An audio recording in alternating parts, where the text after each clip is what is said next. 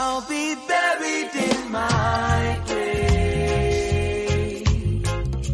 before I become a slave, yeah. That is what I heard them say way back in the day. I'll be buried in my grave before I become a slave, yeah, yeah. But it seems like since that day, yeah, we have sorely changed.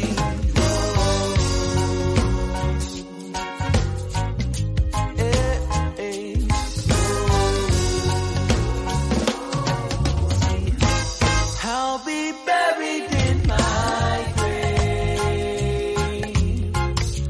before I become a slave, yeah, yeah. That is what I heard them say, way back in the day. I'll be buried in my grave before I become a slave, yeah, yeah. But it seems like since that day, yeah, we have sorely changed.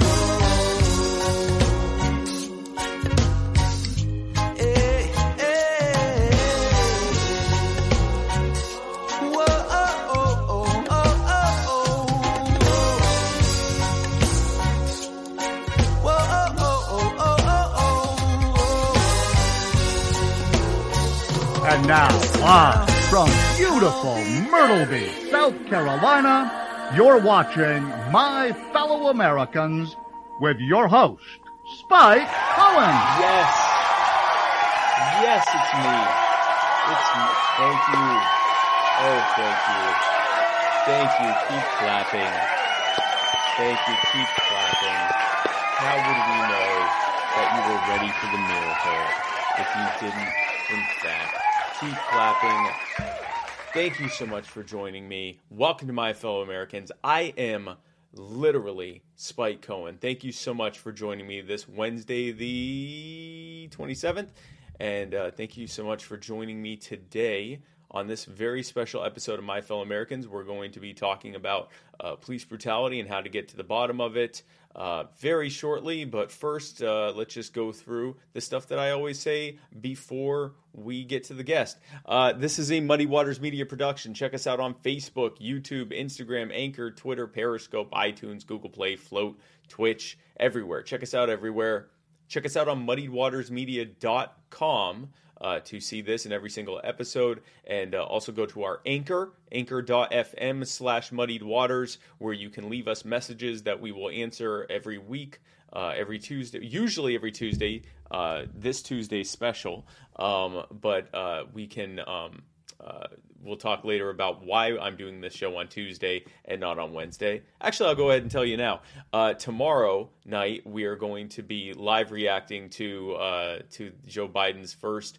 They won't call it a State of the Union. They're just calling it an address. He's addressing Congress, but not a State of the Union, just an address. Okay, so we'll be live reacting to that. So I'm doing my show tonight. Be sure to like us, follow us, 5-star us, hit the bell if it's on YouTube. However it is that you show your approval with what it is we're doing, be sure to do that. And share this right now, this very second. How would we know that you wanted to watch a roughly hour-long... That's not... The last thing we would want is for you and your closest loved ones to miss out on a roughly hour-long libertarian podcast on a this time a Tuesday night, usually a Wednesday night. So be sure to give the gift of Spike Cohen today. Kids love it. This episode, of course, is brought to you by the Libertarian Party Waffle House Caucus, the fastest growing waffle-related caucus in this or any other party on this or any other planet. Become a member today by going to the Facebook group Libertarian Party Waffle House Caucus and become a duly seated and voting member of the caucus by going to muddiedwatersmedia.com/store and buying a Libertarian Party Waffle House Caucus button or hat. or I think we have a shirt too. So go to the store now. This episode, of course, is also brought to you by the Gravy King. It's also brought to you by Nug of Knowledge, smokable CBD products. Nug of Knowledge is not your usual CBD, everyday CBD smokable supplier, because that's an everyday thing. But this one's not your everyday one, because a portion of the proceeds go towards fighting and ending the war on drugs.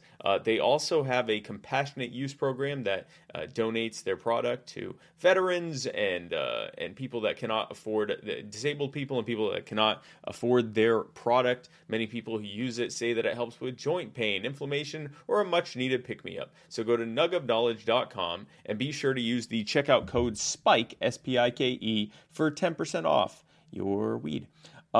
This episode is also brought to you by Joe Solosky, running for Pennsylvania governor. Joe Solosky is the key to Pennsylvania's success, and if you want to help him in his run as the first libertarian governor of Pennsylvania, then go to Joe Solosky, that's JoeSoloski.com.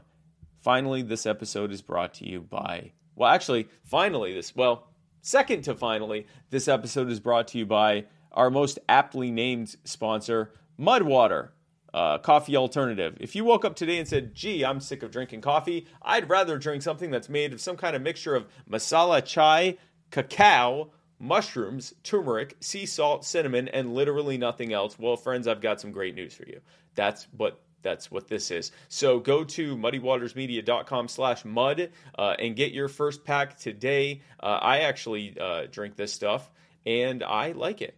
I actually think it tastes good, and it's way better for you than coffee. Has a little bit of caffeine, but just enough to wake you up, and not so much to leave you all shaky all day long. And finally, this episode is brought to you by Chris Reynolds, personal injury attorney, Chris Reynolds, attorney at law. If at some point you find yourself personally injured in the state of Florida, then Chris Reynolds can sue whoever did that to you, so you can get lots and lots and lots and lots of money. I can't guarantee that's what's going to happen, but he'll certainly try his best to get you as much money as is possible to fit in a very large briefcase. I can't guarantee that either, but he'll certainly try. The music, the intro and outro music to this and every single episode of My Fellow Americans comes from the amazing and talented Mr. Joe Davi. That's Jodavi, Joe Davi. Check him out on Facebook. Go to his SoundCloud. Go to his Bandcamp at joedavimusic.bandcamp.com. Buy his entire discography. It's like $25, and it's some incredible, incredible music. Be sure to listen to the end for the outro music, which is every bit as good as the intro music, and go buy his entire discography. Thank you, Joe Davi. The water, I'd like to thank Le Bleu. Drinkable water. Drinkable. That's what I'm calling it, drinkables. It's a drinkable. I'd like to thank Le Bleu for this drinkable that I'm drinking. It is made of, I'm not doing the molecular thing. I got shamed enough on that. It's made of water. It's good water. I'm told that it has the right proportions of hydrogen and oxygen, so drink up. Bulavanaka. It is good water. Shout out to Tehran Turks' mom and him as always. Folks, my guest tonight is actually, we pre-recorded earlier today. He was not going to be able to do it live, so I pre-recorded it. So I'm now going to play that. But I will be in the comments with y'all, commenting. So don't not comment, because I'll be there. I'll be there. In fact, I'll be there even more present than I usually am. Usually, I have to talk to my guest and check the notes and, look up what I'm going to ask him next or her next, and go through, produce the show and make sure the stream is working. I don't have to do any of that. That's all already taken care of. I'm just going to hit this button right here to make it start. So that allows me to just comment with you. So comment even harder than you usually would. And I'll be hanging out with you. And I will be back just as soon as this is over. But this was my interview. Incredible, incredible interview with my guest, police use of force expert and USC law professor Seth Stoughton. Enjoy. Folks, my guest tonight is an associate professor at the USC School of Law. He's also an associate professor in their Department of Criminology and Criminal Justice. He was a police officer for 5 years and is the principal co-author of his book, which I have on a different slot. So I'm going to leave this part out. But he's the principal co-author of He's the principal co-author of Evaluating Police Use of Force, which came out last year, and he has written about policing for the New York Times, the Atlantic, Time, and many other publications. He teaches police law and policy, criminal procedure, criminal law, and regulation of vice. Ladies and gentlemen, my fellow Americans, please welcome to the show Professor Seth Stoughton. Seth, thanks for coming on. Yeah, thank you for having me. Absolutely.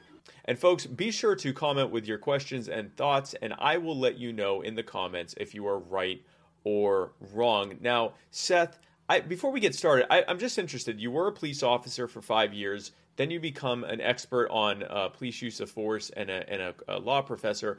What caused this shift from being a cop to becoming a professor and expert in use of force? Was there some kind of aha moment that led to that, or was this always the plan? Tell us a little bit about that. No, yeah, sure. Definitely was not the plan. There was quite a bit of time in between when I left the police force and started as a law professor and really started to develop an expertise in use of force. I left my police agency full-time in late 2005. I stayed on as a reservist, a part-time officer for about 6 months into 2006. When I took a job as a state investigator, I was with the Florida Department of Education's Office of Inspector General for more than 2.5 years before finishing a 4-year degree that took me 10 years because I'm a little slower than the average bear sometimes, and then went to law school. And when I went to law school, my thought was I was leaving all this criminal stuff behind.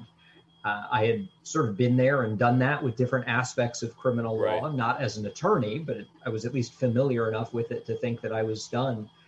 And then in law school, I had some amazing professors, and I got sucked back into looking at policing from an academic and especially a legal academic perspective. So that set me down an academic route.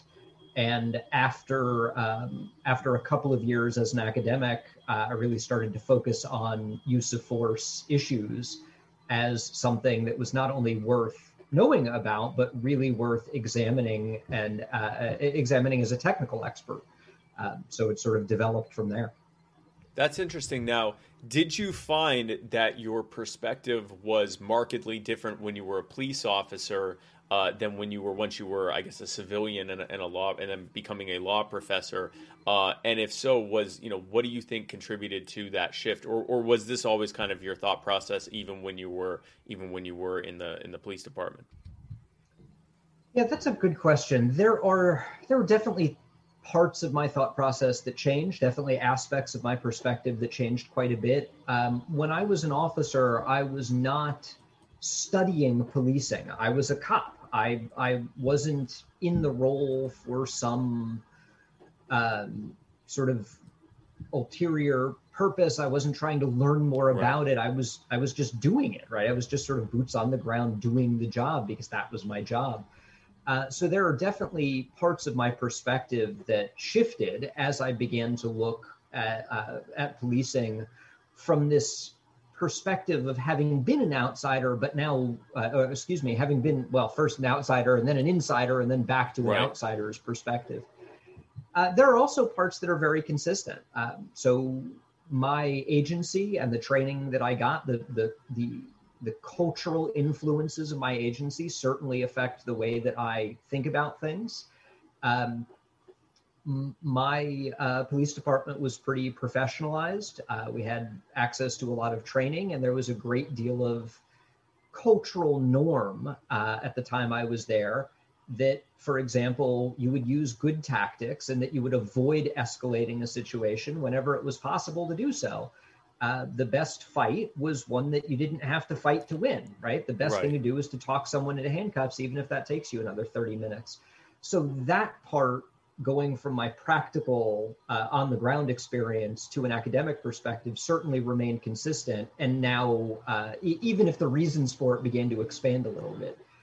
So absolutely some differences in perspective, but also some consistencies there too. Interesting. So, police brutality issues have been in the headlines off and on for a few years now. Very prominently so in the last year, especially after the killing of George Floyd. Now, to be clear, moving forward, because you recently testified in the Derek Chauvin case as an expert on police use of force, we cannot talk about that specific case, but we're going to be talking about similar cases, and we're going to just be talking about the factors that contribute to police brutality and use of force issues. So just, full disclosure for everyone watching this, we're not going to be breaking down that specific case because we don't want to be seen as potentially tampering with that trial or anything like that. Now, with that said, the killing of George Floyd has set off this most recent round of hyper focus on police brutality issues, and it has kind of continued on from there. But this isn't new. I remember even being a kid, the footage of the Rodney King beating and the aftermath from that not guilty verdict. And even then it wasn't new. This is something that's been going on for quite some time. What do you think are some of the, and we'll obviously dive into it, but what do you think just off the top of your head, what are the main contributors to police brutality? And is it something that you think is getting better or getting worse or staying the same? Yeah, so those are both really big questions.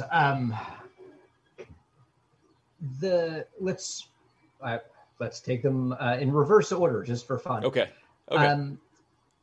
I think in the short term, there's not a whole lot of change. From now in 2021, looking back a year or 2 years, I'm not sure that I've seen anything that I would say, wow, there's a sea change there. We're definitely heading in a different direction.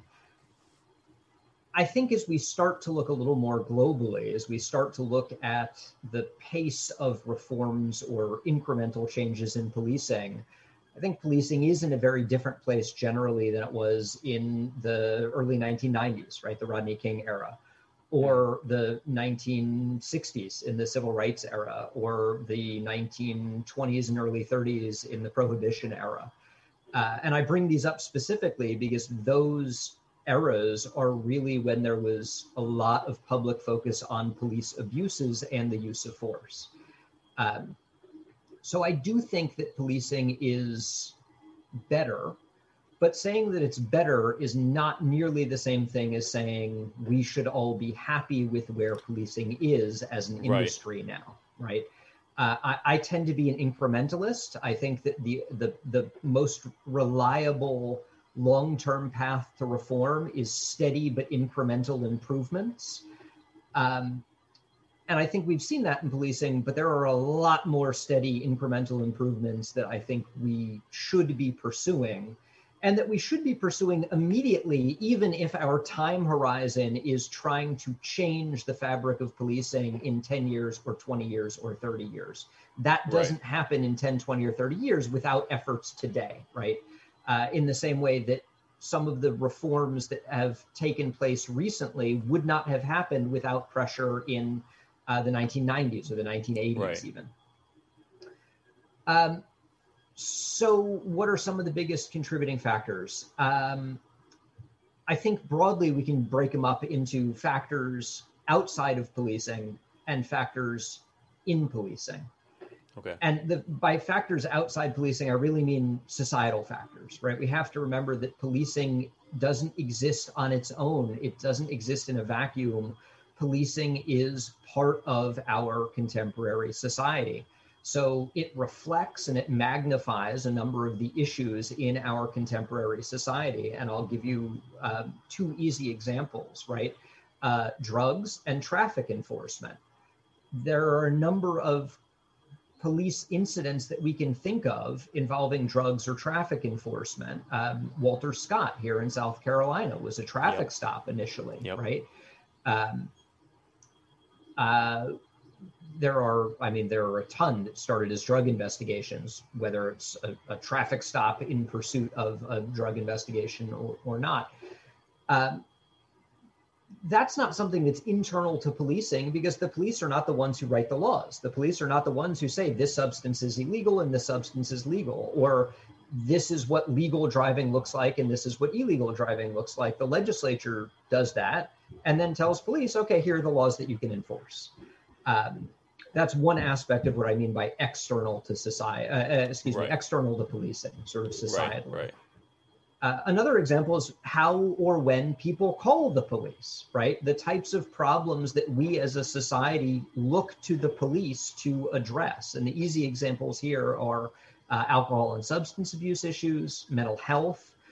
When you have a family member who has a mental health diagnosis, maybe is off their meds, is acting out in some way that you can't control, people call the police. They call 911. That's the only resource, right?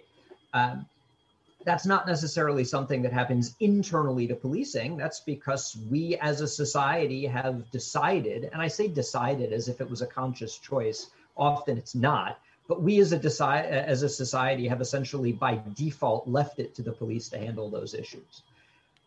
I also think there are issues within, so I'm happy to talk more about the sort of broader outside of just policing, but there are also issues within policing. Right.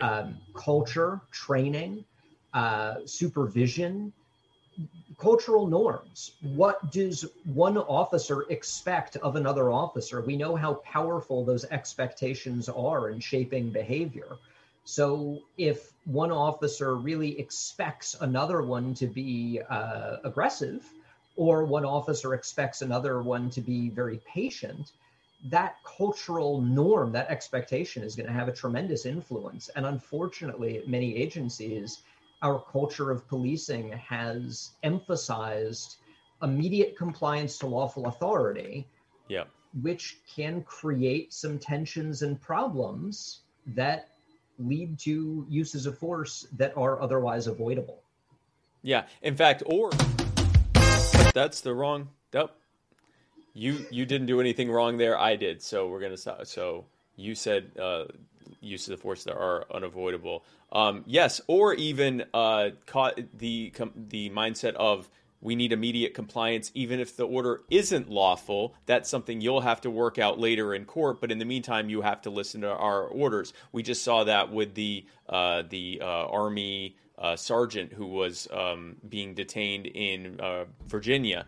And the police were pulling him over because his license plate wasn't immediately visible. Now, once they pulled him over, they saw that it was behind his window and it was a temporary plate. But that didn't stop them from drawing weapons on him and ordering him out of the car. He calmly explained, you have to first tell me what's wrong here, why you've pulled me over, and I don't have a duty to get out of the car. And they responded by pepper spraying him and forcing him out of the car.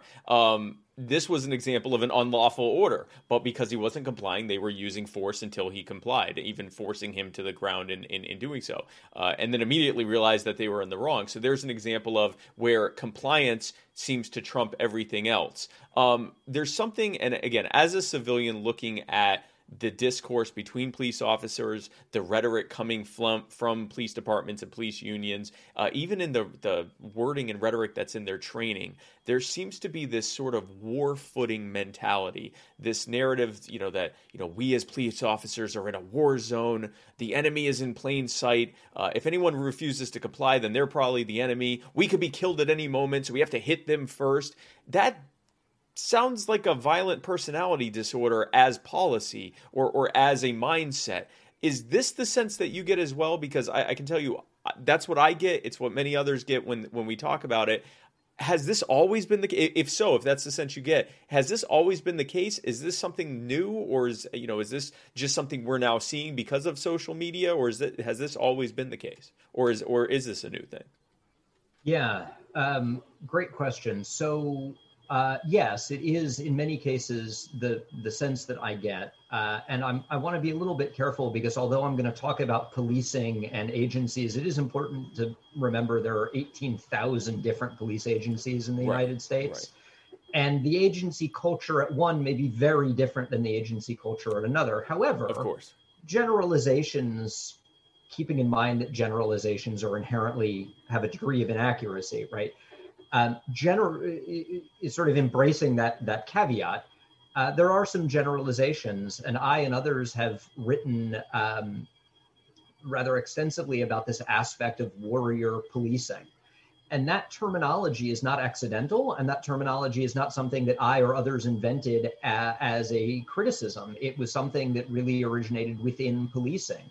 The identification of officers as warrior cops, the Right. importance of building a warrior mindset, of having a warrior mentality, of becoming the bulletproof warrior, to use the name of one popular training seminar. There were, I mean, if you look up warrior policing, and especially if you use Google's fancy, time settings, so you're not looking in, say, the last 4 years, you'll find, and the reason you're not looking in the last 4 years is because over the last 4 or 5 years, there have been a lot of criticisms of warrior policing. So if you look before that, right, before about 2015, you'll find a tremendous number of books and articles and training programs about being a police warrior. And that's a very good thing, or at least it was presented as a very good thing. It's really problematic, right? It's really problematic because the rhetoric of officers as soldiers in the front lines of the war on drugs, or the war on crime, or the war on terror, or I suppose whatever war you want to insert there, Right.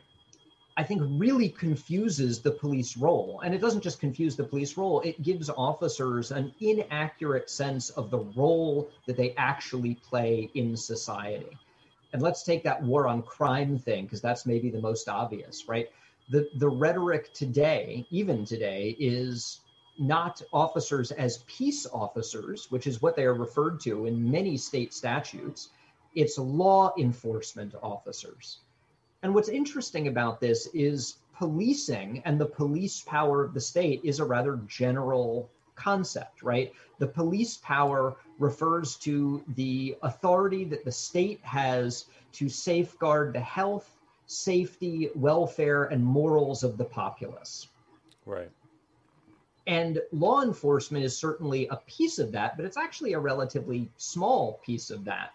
And when you look at the number of studies that have been done on what most officers spend most of their time doing, the vast majority of officers spend the vast majority of their time not doing criminal law enforcement. They're answering a range of non-criminal calls for service. They're engaged in a range of non-criminal self-initiated activities. It's not that policing and crime are totally unrelated, right? Of course, there's a relationship there, but we as a society have made the false assumption that police are law enforcers first and foremost. And when you look at what they actually do, that's just not the case, right? We've organized police agencies around this concept of police as law enforcers first and foremost. There's Right. patrol, there's investigations, and then maybe there's some other stuff too. And that's just not an accurate reflection of the tasks that officers are asked to perform. So the first thing to note here is we have this real incoherency where officers and the rhetoric surrounding policing is this is the police role, but that's not actually what they do. At least it's not what most officers spend most of their time doing. So has that always been the case? Interestingly, it really hasn't. I'll do this very quickly, and I apologize. This is what you get for having a law professor on. I'm very long-winded here. It's an hour-long show. Take your time. Oh, good. So the history of policing in the United States really starts in the 1830s and 40s, the formation of the first municipal police departments in the 1840s at some of the large cities. And there's disputes, the agencies even today fight about which one was the first police department, whether it was Boston or New York. And what those police departments did when they were formed is they eventually, they started to supplement and then they eventually supplanted some of the other systems that were in place. There were constables, there were day watch and night watch systems, and eventually we got these more formalized police agencies.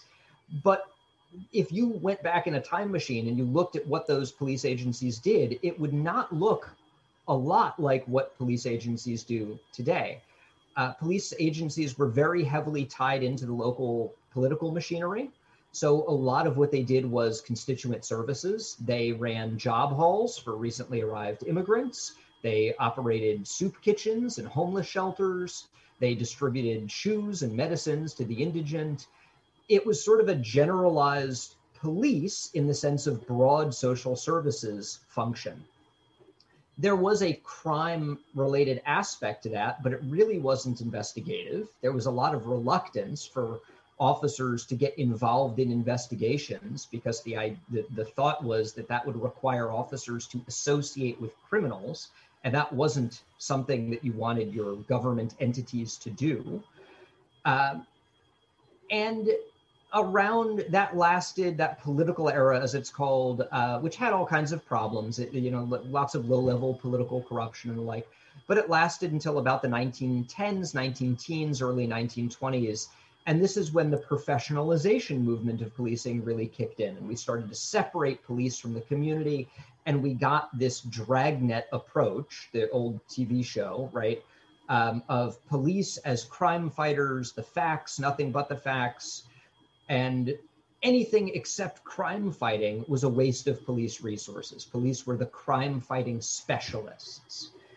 And this is where we really started to see, especially with prohibition, this idea of police as adversarial to the communities that they were engaged in policing in. Prohibition is just a fascinating case study. It's an explosion of the federal police apparatus, the way that we used even local police. And we have a report, actually a series of reports from the Wickersham Commission in the 1930s. And you can pull some of the language in the report on the Wickersham's report on the failures of law enforcement during Prohibition. You can pull some of the language, update it ever so slightly, and it would be equally applicable today, right? So one of my favorite lines, and I'm going to mess up the quotation to some extent, but one of my favorite lines is something like, high-handed methods and unnecessary force alienate thoughtful and otherwise law-observing members of the community. Well, that seems right. Another one of the problems that discussed in the Wickersham report is this perception among police that prohibition important is their highest priority, right? Mm-hmm. It is more important to enforce prohibition laws than it is to, for example, respect civil rights. So if we think about it on a plane, if prohibition enforcement is more important, then did I violate someone's rights? I did, but it was for the mission. It was for prohibition enforcement. So one of the observations of the Wickersham Commission was that's a problem that is contributing to some serious issues in policing. So time passes, we get to the civil rights era, and although policing at this point has set itself out as the crime-fighting experts for about 50 years, crime is going up, and policing is saying, we can't seem to do anything about this. So if you're trying to be crime-fighting experts, you're failing. And that, along with the pressures of the civil rights movement, really led to, or was supposed to lead to, this idea of community-oriented policing, where police would in some sense go back to its roots and start focusing on root causes of crime and disorder and unrest. But at least in my observation, I think what a lot of policing did is it adopted a patina of community-oriented policing while still maintaining this crime-fighting orientation developed in the professional era in the early 1900s. And that's kind of where I think we are now, although I do see some signs that at least some agencies and some police leaders are recognizing we need to be more than crime enforcers. In fact, not only do we need to be more than that, that's only a relatively small, if important, but a relatively small part of the police identity. And see, this is the main thing that I talk about a lot, is that this largely, it didn't start necessarily with prohibition, but that was the major bump that caused what we see now. There were many things that came from prohibition. One was that it made it harder for addicts to get help because they're now criminals in addition to being addicts. Two was that the product got worse because now it was being provided by unscrupulous characters. Three was that crime went through the roof because now two-bit thugs that used to make money on the numbers or, protection rackets are now given this multi-billion-dollar industry. Four was that it created more corruption in government because now you had these cartels paying off government officials, police officers, and politicians, which which led to more corruption, not just on when it came to enforcement of that, but just in general. But then the other thing that it did was it created this adversarial role between the police and the public. The police are no longer here to protect you. They're here to make sure you're not drinking. They're here to make sure you're not doing nothing wrong. And it also created, when any organization now feels like everyone is against them, when any group feels that everyone else is against them, they become cloistered, and now they're fighting back. And that's what happened with policing. Prohibition for alcohol ended, but prohibition for other drugs continues and in some cases has strengthened over time. The other thing, as you mentioned, coming into the civil rights era, you now had qualified immunity, which started, I think the first qualified immunity decision was in the 1960s, where the Supreme Court ruled that police, and to give a very brief explanation of it, that police, if they personally decide what they did was reasonable, then they can't be held liable civilly for this. Correct me if I'm wrong, and I know we don't have a tremendous amount more time, but I want to delve into this. My understanding of qualified immunity is that it creates a really perverse cost-benefit scenario. So that if you have, for example, an officer who has had multiple complaints of violent, excessive use of force, even multiple uses of potential wrongful death cases, you have police departments across the country who, when they look at these bad apples in their bunch, they make the cost-benefit analysis of saying, well, if we try to get rid of this officer, we've got to fight the police unions, we're going to have to spend all this money, and there's a good chance we aren't going to be able to get rid of them. And thanks to qualified immunity, we largely as individuals and organizations can't be held civilly responsible, and neither can that officer. So it's probably best to just keep them on the force until they do something so bad that we can charge them criminally for it, and then we can get rid of them.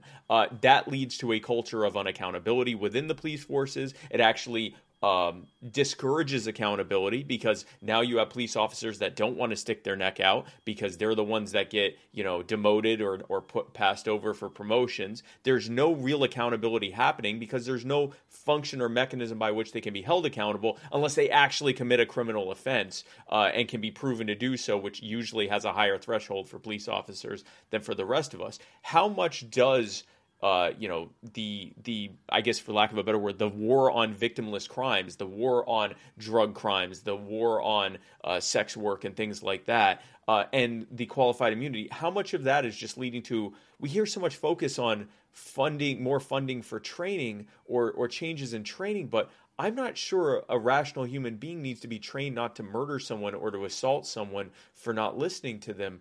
How much of this is just lack of accountability and this creation of adversarialism because of the war on victimless crimes? Yeah, good question. And I'm going to answer that, I promise. I want to go back to what you were describing about prohibition, because I think there's a sixth or seventh. You gave a great list there. One of the aspects of prohibition that I think we need to recognize, because it has some contemporary implications, is there was a race and class component to prohibition. Oh, right? Yeah. It wasn't just the police watching everyone in the public and saying, "Are you drinking?" It was the police being used as a mechanism of the state because of suspicion of German immigrants who went to beer halls, or of there is both a race component there. And I say race, and the contemporary listener is going to say, well, German is the same race. Like, that's all. At the time, it wasn't. At the time, German and Irish were not considered the same. Exactly. Yeah. Yeah, and they weren't. I mean, they weren't white in the way that we think of it today, white, right? Yeah. So we have these. There's a race component, and there's a huge class component, because the wealthy folks could continue having wine parties. But the lower classes, the working classes who were using beer, well, that was a real problem, because, these common laborers would just go home and beat their wives, or would waste all their money on beer and not actually feed their kids, or the like. These were the stereotypes, the tropes. Right. We see that mirrored in both historical and contemporary discussions of a whole range of behaviors, right? We saw it mirrored with the crack epidemic. We saw it mirrored in the starting in the 1930s, 1920s, 1930s, really, with marijuana. We even saw it before prohibition, right, in the late 1800s, and the regulation of opium. in cities in California, which were really focused on Chinese immigrants, not on whites who tended to use opium in the form of laudanum. So there is a very heavy element here where policing has been leveraged in ways that are about social control, which I don't say as a derogatory thing, like not allowing me to go kill my neighbor is a form of social control that we can all generally agree that seems right. That's reasonable. Yeah. Yeah, that's a reasonable aspect of social control. But we start to see aspects of social control that are very heavily predicated on race and class. And that includes the early police entities picking up some of the functions that slave patrols had been doing earlier in American history, right? So it's multifaceted and it's a little complicated. I don't think it's fair to say slave patrols just turned into policing, but as we look at as we look at the rope of policing, the threads that make up contemporary policing do include slave patrols. Right. Okay, so now qualified immunity and accountability.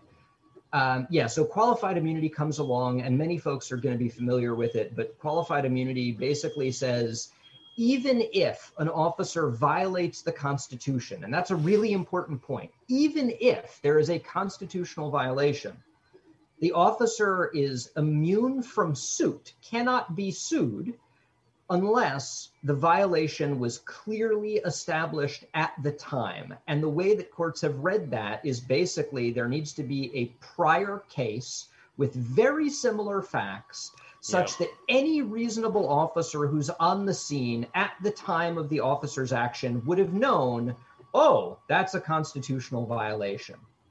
That's a really high bar, right? And you see courts making these, if you'll forgive the expression, bullshit distinctions between a case that they're analyzing and a precedent case that seems like it should apply, right? Yep. Oh, well, yes, this is both, these are both excessive force cases and they involve very similar facts, but this person was sitting at the time and that person is standing and that's the other person was enough. lying down. Yeah. Yep.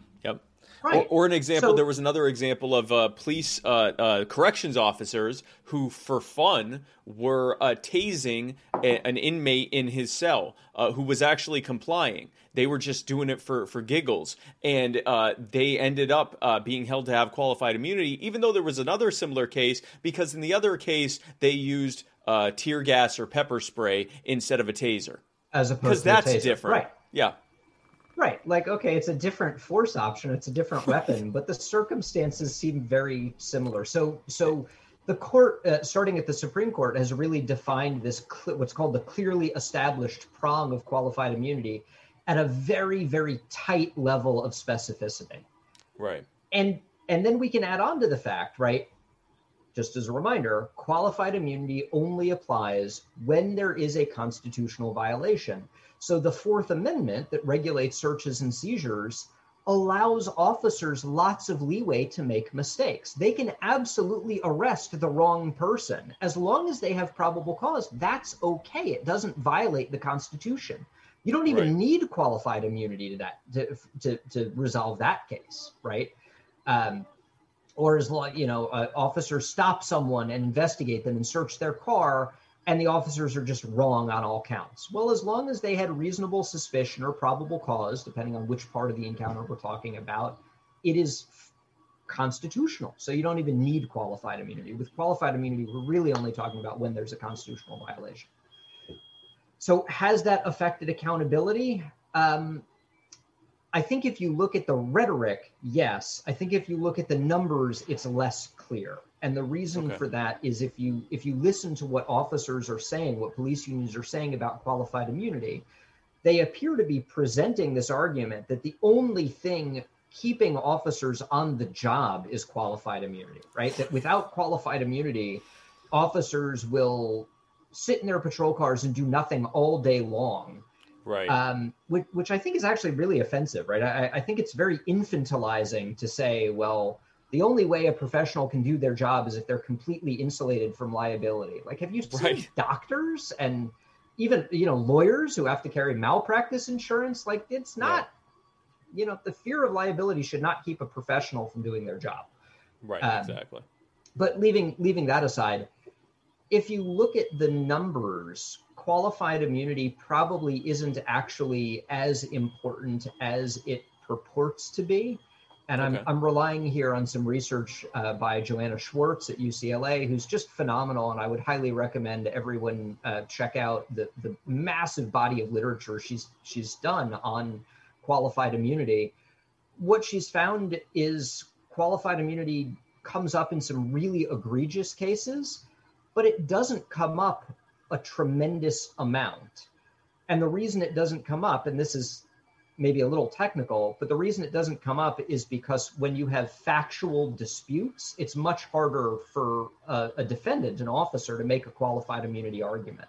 So if a plaintiff says the officer punched me in the face and I wasn't resisting at all, and the officer says either I didn't punch him in the face or yes, I punched him in the face, but there was this high level of resistance that justified it, you have this argument about the facts, and everyone would agree. Well, I shouldn't say everyone. Most folks would agree if he wasn't resisting, it's definitely clearly established that you shouldn't punch someone in the face.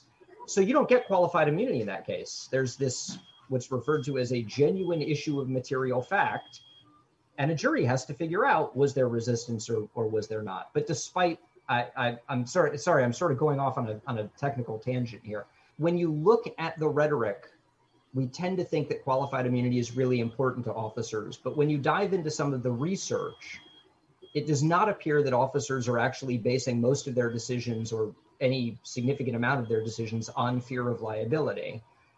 But I think qualified immunity is still really important, even if getting rid of it wouldn't help resolve a whole bunch more cases, or even if it wouldn't change officer behavior. I think it's still really important for a couple of reasons, right? One, we're talking about someone whose constitutional rights have been violated. And with qualified immunity, there is no compensation for that constitutional violation. Like, getting money isn't the best way to compensate someone. The best way to compensate someone would be to not violate the rights in the first place. Right. So let's aim for that. But, it's an imperfect system. Sometimes the best we can do is provide monetary compensation, and that's what our tort system is based on. So getting rid of qualified immunity might actually allow us to establish compensation for people whose rights have unquestionably been violated, right? That's one. Number two, look at the conversation we're having right now. Qualified immunity makes it very difficult for an informed populace to trust its government. Right. Why would I believe that officers have best interests at heart? Why would I have a lot of faith in government or my government actors if I know that they can basically act with impunity, including in some pretty egregious cases, right? Officers who stole $250,000 of rare coins and antiques, and the court said, well, it's not clearly established that that's a Fourth Amendment violation, so qualified immunity applies. That's a real case. That's not an exaggeration. Like, are you nuts? Yep. I also think it sends an important, if relatively maybe technical, signal that no, this rhetoric about officers needing immunity and not being properly susceptible to critical review, that's okay, right? Like, we need officers to be critically reviewed because, ultimately in a democracy, it is not up to the government to determine whether it's doing a good job. It's up to the citizenry to determine whether the government is doing a good job. Right. And I also think it sends an important message to officers, to those bad apples, that no, you will be held accountable if it's clearly determined that you violated someone's rights or that you violated the law. That will be potentially a powerful deterrent factor to officers to not join or to quit early. I've heard often, officers are going to leave if they're going to be held accountable. And I say, good. Yeah, any officer that does not want to be held accountable, any person who does not want to be held accountable for hurting other people, I do not want doing whatever that thing is. For similar reasons, I think we should be talking about ending absolute immunity for politicians and prosecutors and judges as well, but that's a whole other subject. So can I make one more point about qualified immunity? Go ahead. All right. Sure. So it's kind of important to recognize like the reason for qualified immunity, right? So here's I'm gonna use a visual aid here, my expertly drawn visual aid. So let's see if this works. Can you see that? Yes. Con line. All right. So that's the constitutional line, right? Yes. And the idea with qualified immunity is we want officers. The white balance is throwing me off here. Okay. I can't tell which direction I'm going. All right. We want officers to be able to act right up to the constitutional line. Yes. And the only way to allow them to do that, this is the justification that's given for qualified immunity. The only way to allow officers, the only way that they will feel comfortable walking up to the constitutional line, that is going right up to the very edge of what the Constitution allows, is if we immunize them or insulate them if they happen to step over the line a little bit, right? Yeah. And I think one of the fundamental questions that we might want to revisit as a society is, do we want officers walking all the way up to the qualified immunity, to the constitutional line? The constitutional line. If that means that we have to forgive them when they step over it, right? I think it's entirely possible to say the constitutional line is where they should stop. So as they start to approach that line, they had better slow down so they don't step over it, right? I think that's a perfectly reasonable public policy position. Right. And apply that to literally anything else, Seth. Like, imagine being told, like, well, I mean, you don't want you want people to be able to do their job. So if they accidentally run someone over while they're doing it, I don't want to mess them up as a delivery driver, and I want them to go exactly to the very limit of safety and legality in their delivering of food. So therefore, if they end up running someone over, I mean, we got to give them a pass, right? Like that, it wouldn't apply to anything else, and we could have a whole discussion about the undue deference that is given to people in government compared to literally anyone else outside of government. But I don't have enough time with you for that. But I want to give you a chance to, while I still have a few more minutes with you, what do you think are, like, let's say the main 2 or 3 things that need to do to really put an end or at least greatly ameliorate police brutality now and in the future? And then from there, I guess just give your final thoughts. The floor is yours. Oh boy, no pressure. So first, I think we need to be very holistic. I think we need to recognize that policing is a complicated social phenomenon, and it's going to require a complicated and multifaceted solution or set of solutions. I am really at the edge of my patience with one-stop fixes like body cams, right? Just throw body cams, or tasers, right? Which was the one-stop fix 20, 30 years ago. We have use of force problems, tasers will solve it.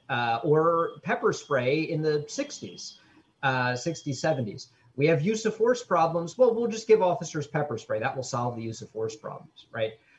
We have a persistent problem in policing of the silver bullet solution. The contemporary one is maybe some combination of body cams and if we just give all officers 40 hours of training in Brazilian Jiu-Jitsu, we will solve all of the problems, right? And look, I'm a martial artist. I have a very healthy respect for Brazilian Jiu-Jitsu, but that's insane, right? 40 hours of anything is not going to solve the issue. So I think we need to think very broadly, very comprehensively, very holistically. Starting with, what is it that we want officers in society to do? What are the scope of the criminal laws that they are enforcing? How and why are we using officers to respond to people with mental illness? How and why are we using officers to engage in traffic enforcement? How and why do we have officers who are engaged in what has been referred to as policing for profit or revenue generation, which is absolutely abysmal, right? That's one practice that needs to be eradicated tomorrow. This is, officers running speed traps and writing city ordinance violation tickets because their city needs the money, right? It's a money, form of revenue. Yeah, it's a form of what academics refer to as rent seeking, when the government extracts resources from the population without providing a corresponding benefit, like a public safety benefit or the like. I do think that we need to rethink and provide more. This is going to be an unpopular opinion potentially, but provide more resources for aspects like police training. South Carolina is a good example. We have one of the lightest training requirements in the country. Officers here get 480 hours of training for their state certification. That's 12 weeks. The national average is double that, 21 to 25, 24 weeks. And in South Carolina, a third of our academy curriculum is online. So they really only get 8 weeks of in-person training, right? You want to give someone with 8 weeks of training the authority to take someone's liberty, to invade their privacy, to take their life on 8 weeks of training? That's ludicrous.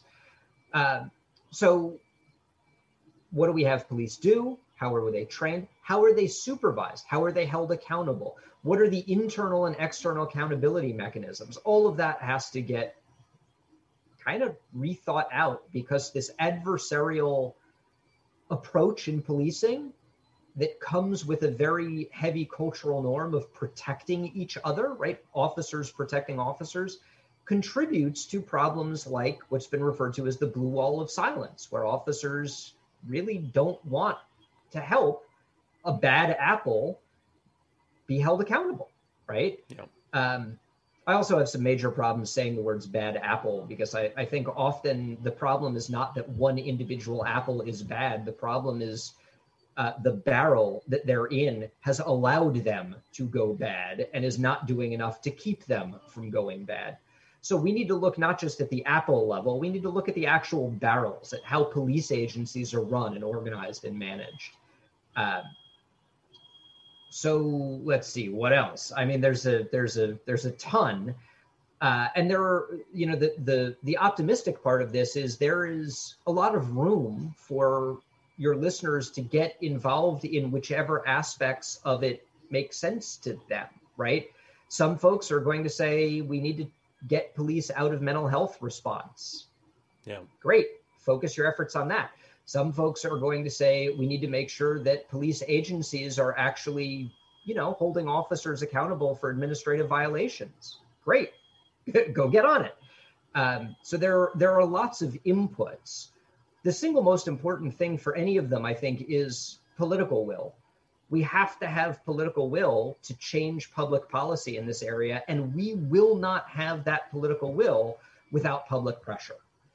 It just won't happen, right? When you look at the history of policing, back to the Wickersham Report almost 100 years ago, there's the Christopher Commission, the Kerner Commission, the Knotts Commission, the Overtown Commission, right? We have this ton of blue ribbon panels of experts who have looked at policing broadly, or looked at a particular incident like Rampart in LA, or looked at a particular agency like NYPD after Serpico, and said, here are the problems, and here are some solutions. And if you line up those reports, I would say 85% of the problems and solutions are basically the same, right? It's almost a copy paste.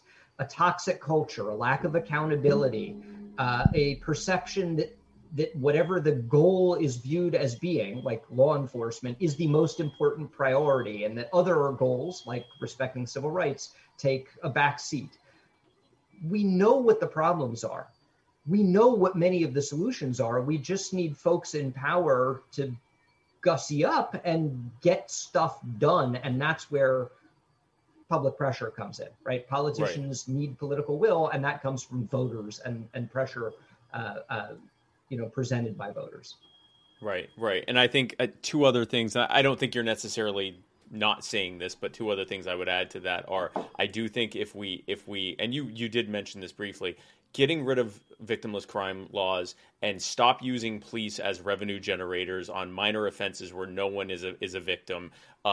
Those two things greatly reduce police interactions with the public in the first place, so there's less potential for use of force in any case, and also it reduces and helps eliminate that adversarialism between the police and the public in a major way. And then I think another thing is I mean, we could do a whole episode on this, the 1033 military surplus program, civil asset forfeiture, the sort of federalization of militarized police policy. Get rid of all of that and put that money and power back in the hands of communities to decide what their police departments look like, what they actually even want them to be doing, and how much of the things that we're currently calling police for now should instead be handled by social workers or a mental health professional or some other situation where an armed person who is primarily or at least in this case, primarily their job is law enforcement. Is there someone that's better suited for that in the first place? And maybe we don't try to use police officers as this catch-all in the first place. But anyway, I think this was an incredible discussion. Certainly a great place to get started. Go ahead. That I just to pick up, I think that's exactly right. On the victimless crimes point, it's one thing to say that we don't need the police to be leading the charge against some of these crimes. And you can go down that road. You don't necessarily have to go all the way to it should all be legal, right? Or it should all be, for example, right? I think it's entirely coherent to say we really need to treat drugs as a public health issue, not a criminal justice issue.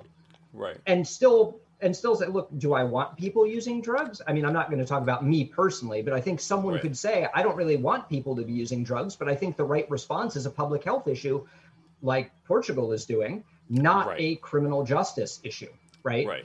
So it's, I think we need to avoid dichotomies as we're having this conversation. It's not police or nothing.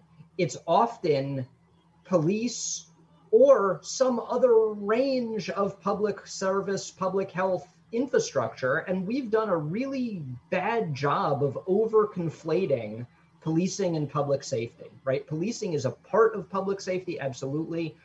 But there needs to be a much broader public safety and public health infrastructure than policing can possibly provide. Right. Absolutely. Yeah. It doesn't have, I definitely believe in ending all of the war on drugs, but even if you don't, treat it like a mental health issue, treat it like an addiction problem or a health problem, as opposed to treating it like a criminal issue. It solves the problem, it gets people help, and it costs a lot less for those that are screaming at their... Yeah, it's way cheaper for the people screaming, but I don't want another government program. You know what? Putting millions of people in a prison for most of their life and then rendering them unable to be able to generate income afterwards is a government program, and it's a really crappy one. But Seth, thank you so much. Oh, sorry. See, I keep trying to go. I keep going. I'm trying to be respectful of your time. You can talk as much as you want. I'm just being respectful of your time. In most counties, the single largest provider of mental health services or substance abuse services is the county jail. And when I say provider of mental health services or substance abuse services, mostly what I'm talking about is warehousing people who have mental health or substance abuse issues. Because often, there are some exceptions, but often the services provided are very limited, too little, and often far too late. Yeah. So, if I don't want another layer of government, okay, I get that. But shouldn't it really be about getting the right layer of government, not abandoning government altogether, at least in my view. Right. And sticking those people with mental health issues with a criminal record, which definitely will help them in the long term. So looking at that as well. Seth, thank you so much for your time. I greatly appreciate it. And you are a friend of the show, and I hope to have you back on again soon. Yeah, I'd like that. We left a lot dangling here, so I look forward to those future conversations. Thank you. I told you it was going to be good. I told you. I said this episode's going to be good, but you didn't want... Oh, let me turn the fan down. I told you this episode was going to be good. Hopefully you listened, because Seth Stoughton, absolute expert in what's going on with police forces, and he's 100% correct. As long as you have all of the conditions in place, you have the increasing divide and rift between the police and the public due to this adversarial nature that's being created by the police largely being there to create revenue for the state, even if it means ruining people's lives financially for days and weeks because they pulled them over for, a seatbelt violation or a broken taillight or something like that, or ruining their lives financially and raising revenue over the war on drugs or the war on sex work or the war on gun ownership or any of their other wars on, victimless behaviors. As long as that happens, and as long as actors in government, including police officers, but also including politicians and judges and prosecutors and everyone else, as long as they're not held accountable for their bad actions, that's going to lead to everything that we're seeing now. It's a wonder it's not worse, honestly. In fact, the fact that it isn't worse is probably a testament to just the general desire of people to be of better nature.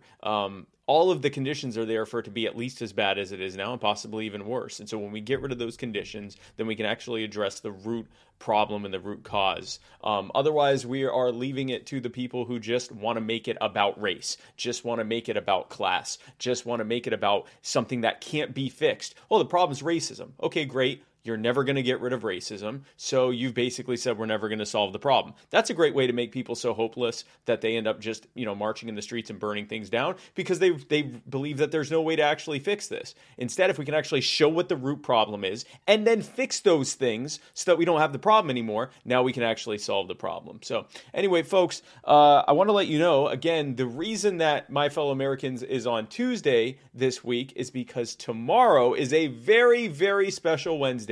What makes tomorrow different from all other Wednesdays? Well, folks, tomorrow, wrong thing. Tomorrow is when I will be on Kennedy starting at 8. We will be breaking down and, we might be breaking down actually. We'll be previewing Joe Biden's speech tomorrow. He's going to be giving an address to Congress. It's not a State of the Union because that would be called a State of the Union. Instead, it's just an address to Congress, which is completely different from a State of the Union because...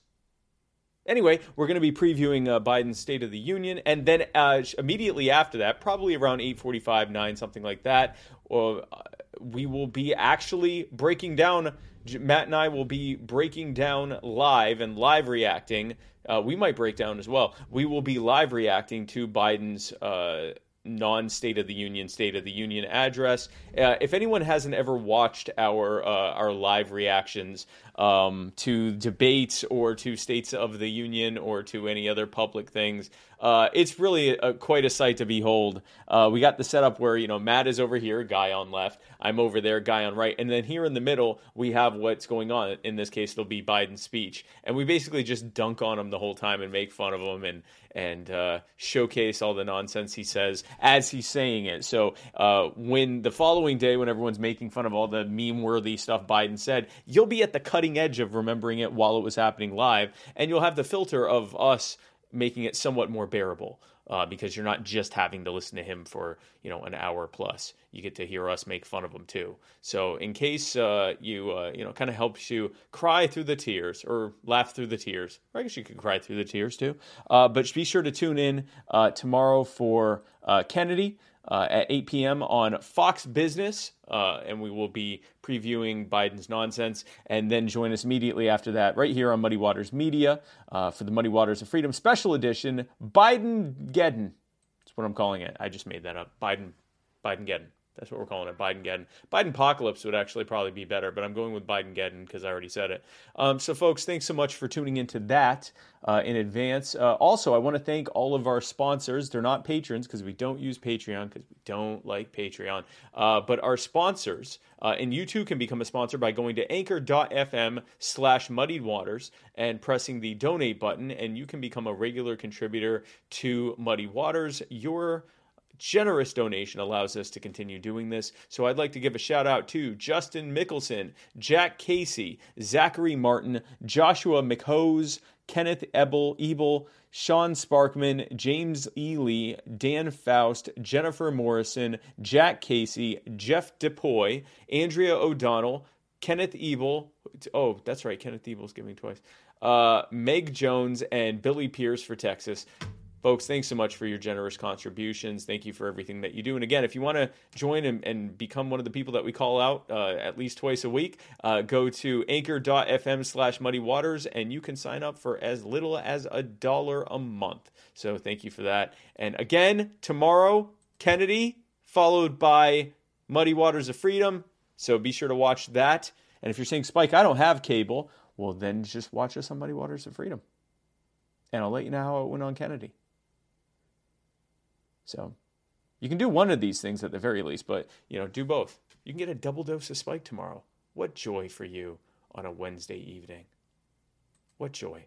And then tune in on Thursday night for the Writer's Block, which is Matt's show, and his guest will be Angela McArdle, who is running for the chair, to be the next chair of the Libertarian Party. So you can hear what she has to say. She will be on Matt's show. And then on this Sunday, on Monday and Tuesday, I will actually be in Ohio, and I will be giving a press conference for the Accountability Now project. More on that to come. We're going to do some big things in Ohio, so stay tuned on my social media, and we'll be talking about what I'm going to be doing out there. But if you live anywhere near Columbus, Ohio, be sure to come on out and come see me. I'd love to get to meet you. And then join us right back here next Tuesday for the Muddy Waters of Freedom on its regular time, 8 p.m. on Tuesdays, where Matt Wright and I parse through the week's events like the sweet little 2020 Wonder Boys that we are. And then join me right back here next Wednesday, same Spike place, the normal Spike time, because it's on Wednesday, for another fantabulous episode, the 99th episode of My Fellow Americans. Folks, thanks again. Have a great night. I'm Spike Cohen, and you are the power. God bless, guys.